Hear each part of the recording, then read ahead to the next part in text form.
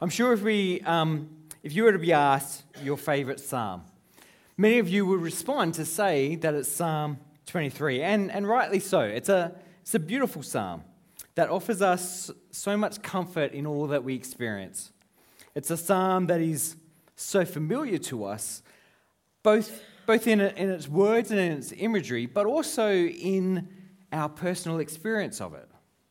Personally, I think of a time in 2018. I took leave in a time really of burnout, and in my journal multiple times, from this season, I've written out this psalm and I've gone back and I've annotated it with my thoughts and reflections and referred to it throughout that journal as it just spoke hope and comfort and peace to me through that season. Pastorally, I've sat alongside people who are dying, and almost always this is one of the scriptures that I will read to them as they literally enter the valley of death. Or then at the funeral services for those who are now living in the shadow of that valley, that this psalm is again offered as a comfort. But it doesn't have to be anything as significant as death or burnout. It doesn't have to be a major depressive episode or ongoing anxiety. This psalm speaks to us in all the reality of our life, whether it's struggles in parenting, just being exhausted, whether it's being stressed about a work project or concern for a family member in another state or another country. And the reason why this psalm speaks into any and all of these situations that we go through is because it so clearly asserts God's presence with us in and through all things. The psalm that immediately precedes this one, Psalm 22, that I realized in looking at it, I happened to preach on here exactly 3 months ago today. But the psalm preceding this one, Psalm 22, it opens with the words, my God, why have you forsaken me?" And it's a psalm really of God's absence, of looking for him in the midst of our experience but not finding him. I don't think then it's an accident that the psalm that comes straight after it, our psalm for today, Psalm 23, so clearly and strongly affirms not God's absence, but now his presence with us, and the comfort and the care that is found in that reality. In the book of Colossians, Paul, in chapter 3, tells the Colossians to set their minds and their hearts on the things above. And we need to give God our attention. We need to look at his word and understand what it has to say to us. But we also need to give him our affection. Because God is not just something for us to know about. God is someone for us to know and to love. And so I'm mindful of that then as we come to this psalm today. I mean, if you've been here for a while, you know that my approach typically is to work through a passage, to break it down into smaller pieces, to come to a greater understanding of it. But the risk of that is that we'll walk out of here with our heads full of more information about Psalm 23. And that's not a bad thing in and of itself. But this psalm, though rich in theological truth, I think is meant to hit us differently.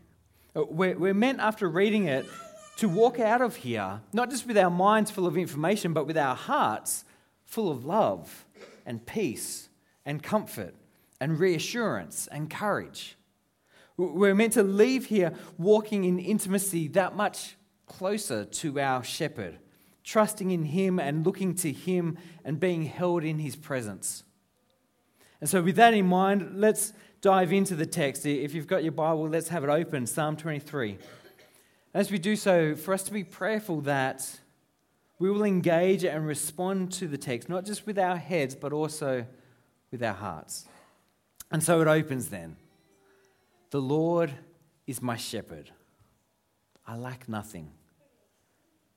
This is a psalm of David, who we know himself was a shepherd of sheep before his elevation to be the king of Israel. But even as king, he was called to still be a shepherd. His call was to be a shepherd of the people of Israel. And so when he talked about knowing God as his shepherd, he knew what he was talking about. It's not like me saying God is a mechanic, because I know zero about cars. But David knew all about the role. And so he knew the absolute appropriateness of calling God his shepherd. And in fact, God is called the shepherd of his people in many places throughout the scriptures. But what's distinctive here is that David personalizes the experience. This is not a generic, God's sovereign, God's in charge, he's got all things under control, so I can trust in him. This is a specific personal declaration about the God who has revealed himself and made himself known. He's saying, Yahweh is my shepherd. He's the one who personally looks after me, so I trust in him. Yahweh is this personal name that God revealed to Moses when he asked who it was who was sending him to rescue Israel from Egypt. And in our English Bibles, you'll see it's the word Lord all in capital letters. And which is representative of this name of God, Yahweh. And with Yahweh as his shepherd, David says, he lacks nothing. When you live at home with, millionaire parents, you don't need a job because you lack nothing. When you work for a top restaurant with a generous chef, you don't need to buy yourself dinner because you lack nothing. When you're raised to know that you are loved and that you are valued, you don't need to seek desperately for assurance and acceptance from others because you lack nothing. When you have the God of the universe personally shepherding you, you lack nothing. David has everything he needs. The Lord is my shepherd. Yahweh is my shepherd. I lack nothing. He has everything he needs, as is evidenced in what follows. He makes me lie down in green pastures. He leads me beside quiet waters. He refreshes my soul. He guides me along the right paths for his name's sake. The shepherd leads the sheep to food and to drink, to nourish and to sustain life. But notice that David doesn't say that he provides, dried up hay and muddy water. Both of which would functionally do the job. It would feed the sheep, it would satisfy their thirst, that they'd be fine. I guess. I'm not much of a shepherd. But rather, he says that the shepherd leads them to green pastures that are lush with life and to the quiet waters. The imagery is beautiful, isn't it? It evokes this sense of calm and of peace. And so what David is saying is the shepherd does more than just keep the sheep alive, barely meeting their basic needs. He goes above and beyond, giving abundantly more, so that David can say that he refreshes my soul. Not to satisfy my hunger, not just sate my thirst, but he refreshes my soul, my very being. And in this place of abundance and of blessing, he makes me lie down. Would have enjoyed lying down for a bit longer this morning rather than getting up in the cold. But lying down is this position of rest, isn't it? Of doing nothing. Not striving, not achieving, not pursuing, not doing, but simply resting. It's the shepherd who does the work. It's the shepherd who provides for us. It's the shepherd who protects us. It's the shepherd who leads us. And so we can lay our burdens down and find peace and stillness in and with him. He's got this. And so we can rest because he doesn't. Now, a human shepherd will. A human shepherd needs to take a break. They will sleep, they will rest. A human shepherd is limited and finite and can't do and provide everything. But the psalm asserts that it's God who is our shepherd. And it's God who's watching over us. And as Psalm 121 tells us, he neither slumbers nor sleeps. And so we can lie down and we can rest. And then so far then, the psalm has been talking about God. That this is what he does, that this is what he's like. But now it shifts to talk to God. Recognizing God as his shepherd, recognizing his care and what he provides. David is now able to say in verse 4, even though I walk through the darkest valley, I will fear no evil, for you are with me. Your rod and your staff, they comfort me. The God who leads me beside still waters and who guides me along the right paths, he also walks with us through the darkest valleys. But even there's no cause for us to fear, for you are with me.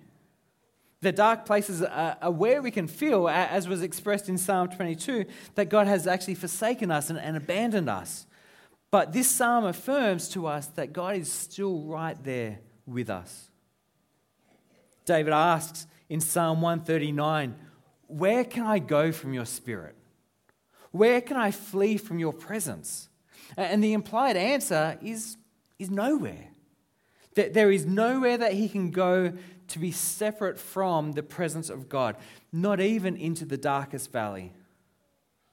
In fact, as I was thinking about this, I think it's often in the darkest valley that God draws closer to us. Think of the shepherd trying to lead the sheep through where it is dark and where the light is dim and the shadows are dark. Where's the shepherd? I mean, he's not way out in front beyond sight.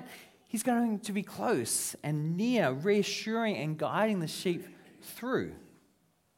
Or think of that parental instinct when a child is sad or scared or upset. What do they do? A good parent will wrap them up in their arms, holding the child close with their head often tucked in tight against their shoulder. And there with their head close against their parent's chest, for them, things are dark for the child. But it's safe because mom or dad are near, that they are as close as they can be. And so the psalmist can say, "I will fear no evil, for you are with me." It's not to say that there is no evil, that there's nothing to fear in the situation that he's in. After all, he'll mention in a moment's time that he's in the presence of his enemies. So it's not to say that there's nothing to fear, but it is to say that he has the confidence to get through and that he won't fear because God, his shepherd, is with him. And then David makes a change to his analogy. In these first verses, God has been the shepherd and David the sheep, but now he shifts. And so God is now the host of a banquet, and David is the honored guest. You prepare a table before my enemies in the presence. You prepare a table before me in the presence of my enemies. You anoint my head with oil, and my cup overflows. And with this new picture now of a banquet table, David continues to express his confidence in and his intimacy with God. For him to eat, in that culture, to eat with someone implies entering into a relationship with them. It's why Jews would not eat with Gentiles, because it implied a relationship, but there was this fundamental kind of separation and distance between them. It's why it was such a scandal that Jesus would eat with tax collectors and sinners. It implied relationship and welcome and acceptance and inclusion. And so here, God has laid out the table for David as a gracious host. And in doing so, he's expressing his favor and his intimacy with him. And he refreshes him by pouring oil on his head and provides not just what is necessary, but provides in abundance as he pours till his cup is overflowing. Now, in the scriptures, the cup is actually often an image of God's wrath that is being poured out and emptied. But here it's the opposite. Here the cup is being filled up to the point where it overflows with God's blessing. But notice then that all this takes place in the presence of my enemies. God's blessing and abundance come when life is still hard, which says that hardship is not a sign to us of God's absence or indifference, but rather it's then it's a context in which we can experience his goodness and his love.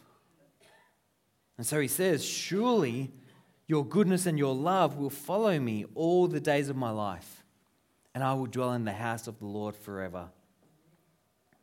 Notice, it's not the enemies, it's not the dark valley, it's not evil that follow him all the days of his life, or that follow us all the days of our life. But rather it's God's goodness and his love.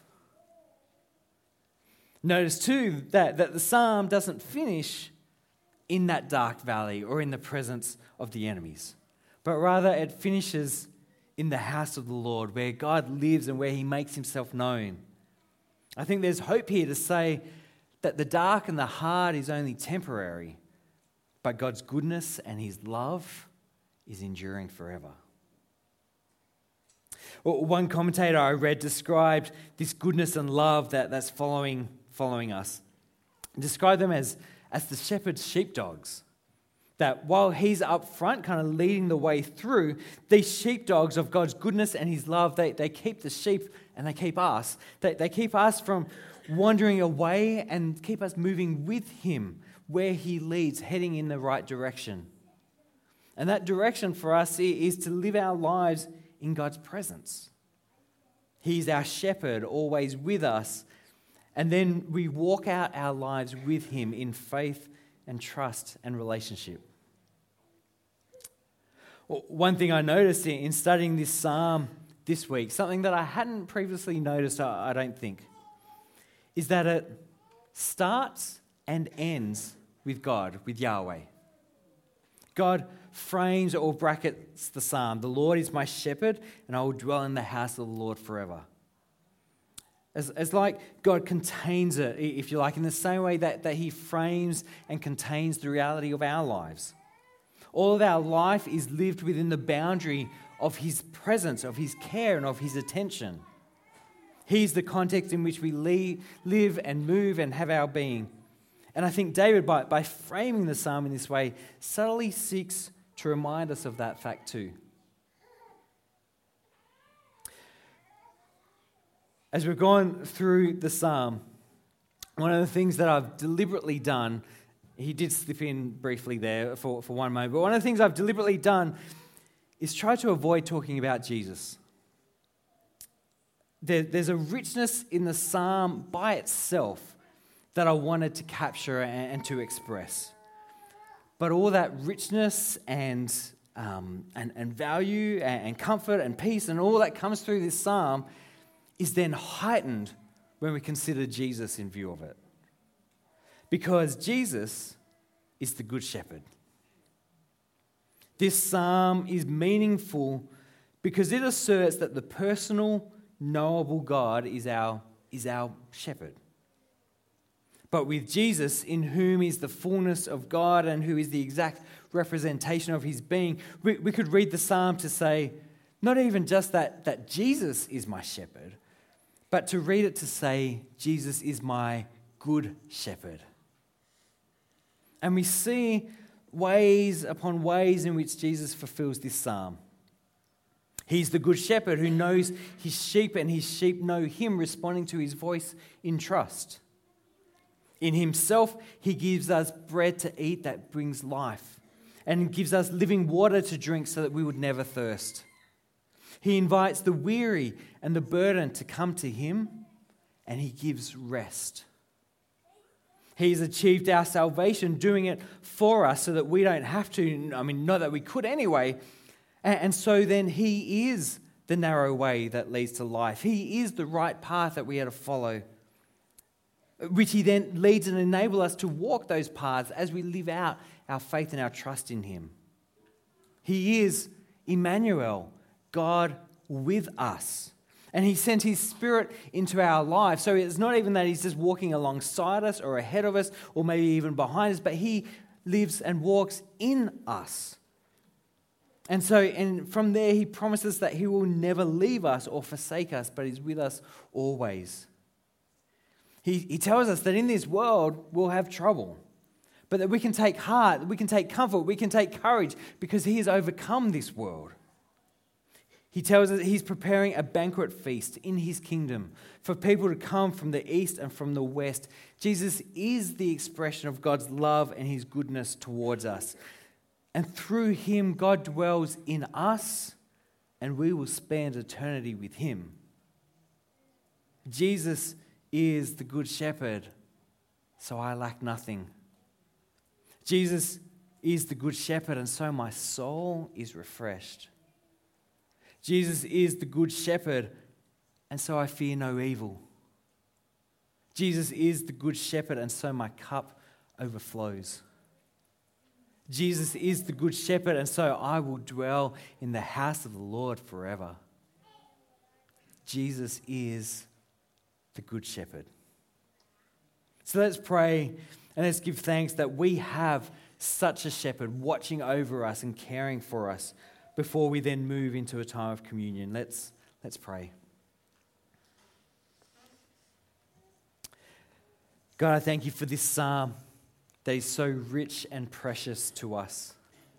A psalm that speaks into so many situations of our life and our experiences, and in and through them all asserts your presence with us, your love and your care for us, your protection of us, your being with us and leading us and guiding us through.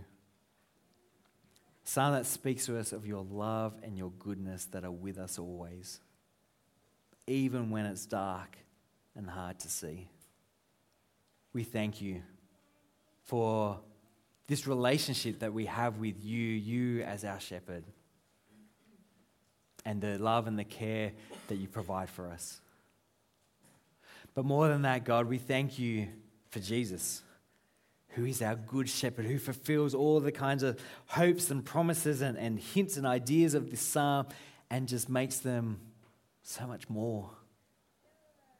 We thank you that in Jesus we have not just a shepherd, because Israel had shepherds who just looked after themselves and who benefited from the flock. So it's not just that we have a shepherd.